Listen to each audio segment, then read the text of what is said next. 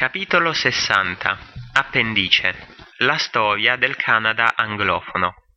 La parte anglofona del Canada è una zona in costante evoluzione. I primi abitanti di quello che ora è il Canada vennero dall'Asia oltre 10.000 anni fa e in seguito si diffusero nelle due Americhe. In Canada alcune di queste genti rimasero nomadi e altre divennero comunità di agricoltori e pescatori sedentari. Nessuno sa quante persone arrivarono in Nord America nei millenni successivi. I vichinghi ci arrivarono circa 1000 anni fa, mentre i pescatori dell'Europa occidentale, provenienti dalla costa orientale del paese, arrivarono circa 600 anni fa per pescare merluzzi. Nel Canada orientale i primi villaggi anglofoni e francofoni si espansero attraverso tutta l'America del Nord col passare del tempo, poiché la gente desiderava pellicce e terre coltivabili.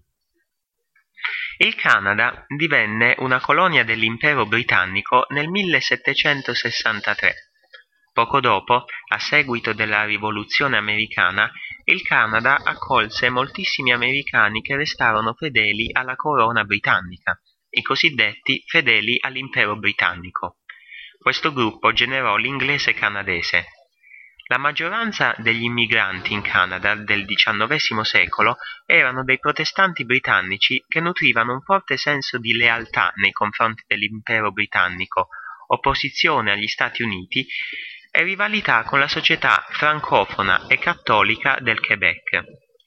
La prima Costituzione del Canada era conosciuta come Atto britannico dell'America del Nord.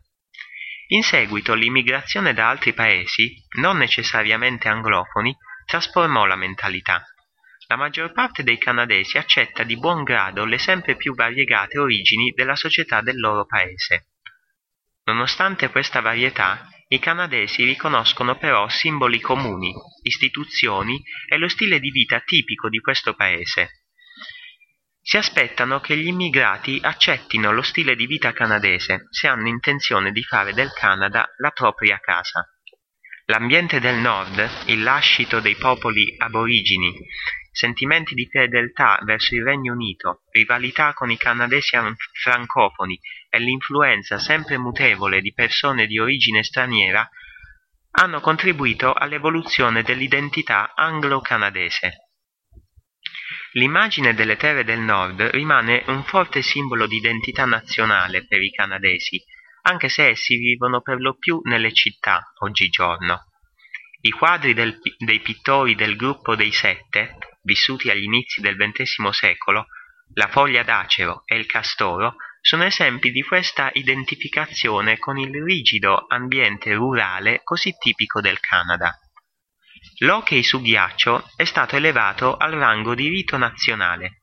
A non tutti i canadesi piace l'hockey, ma ognuno riconosce l'associazione dell'hockey col Canada.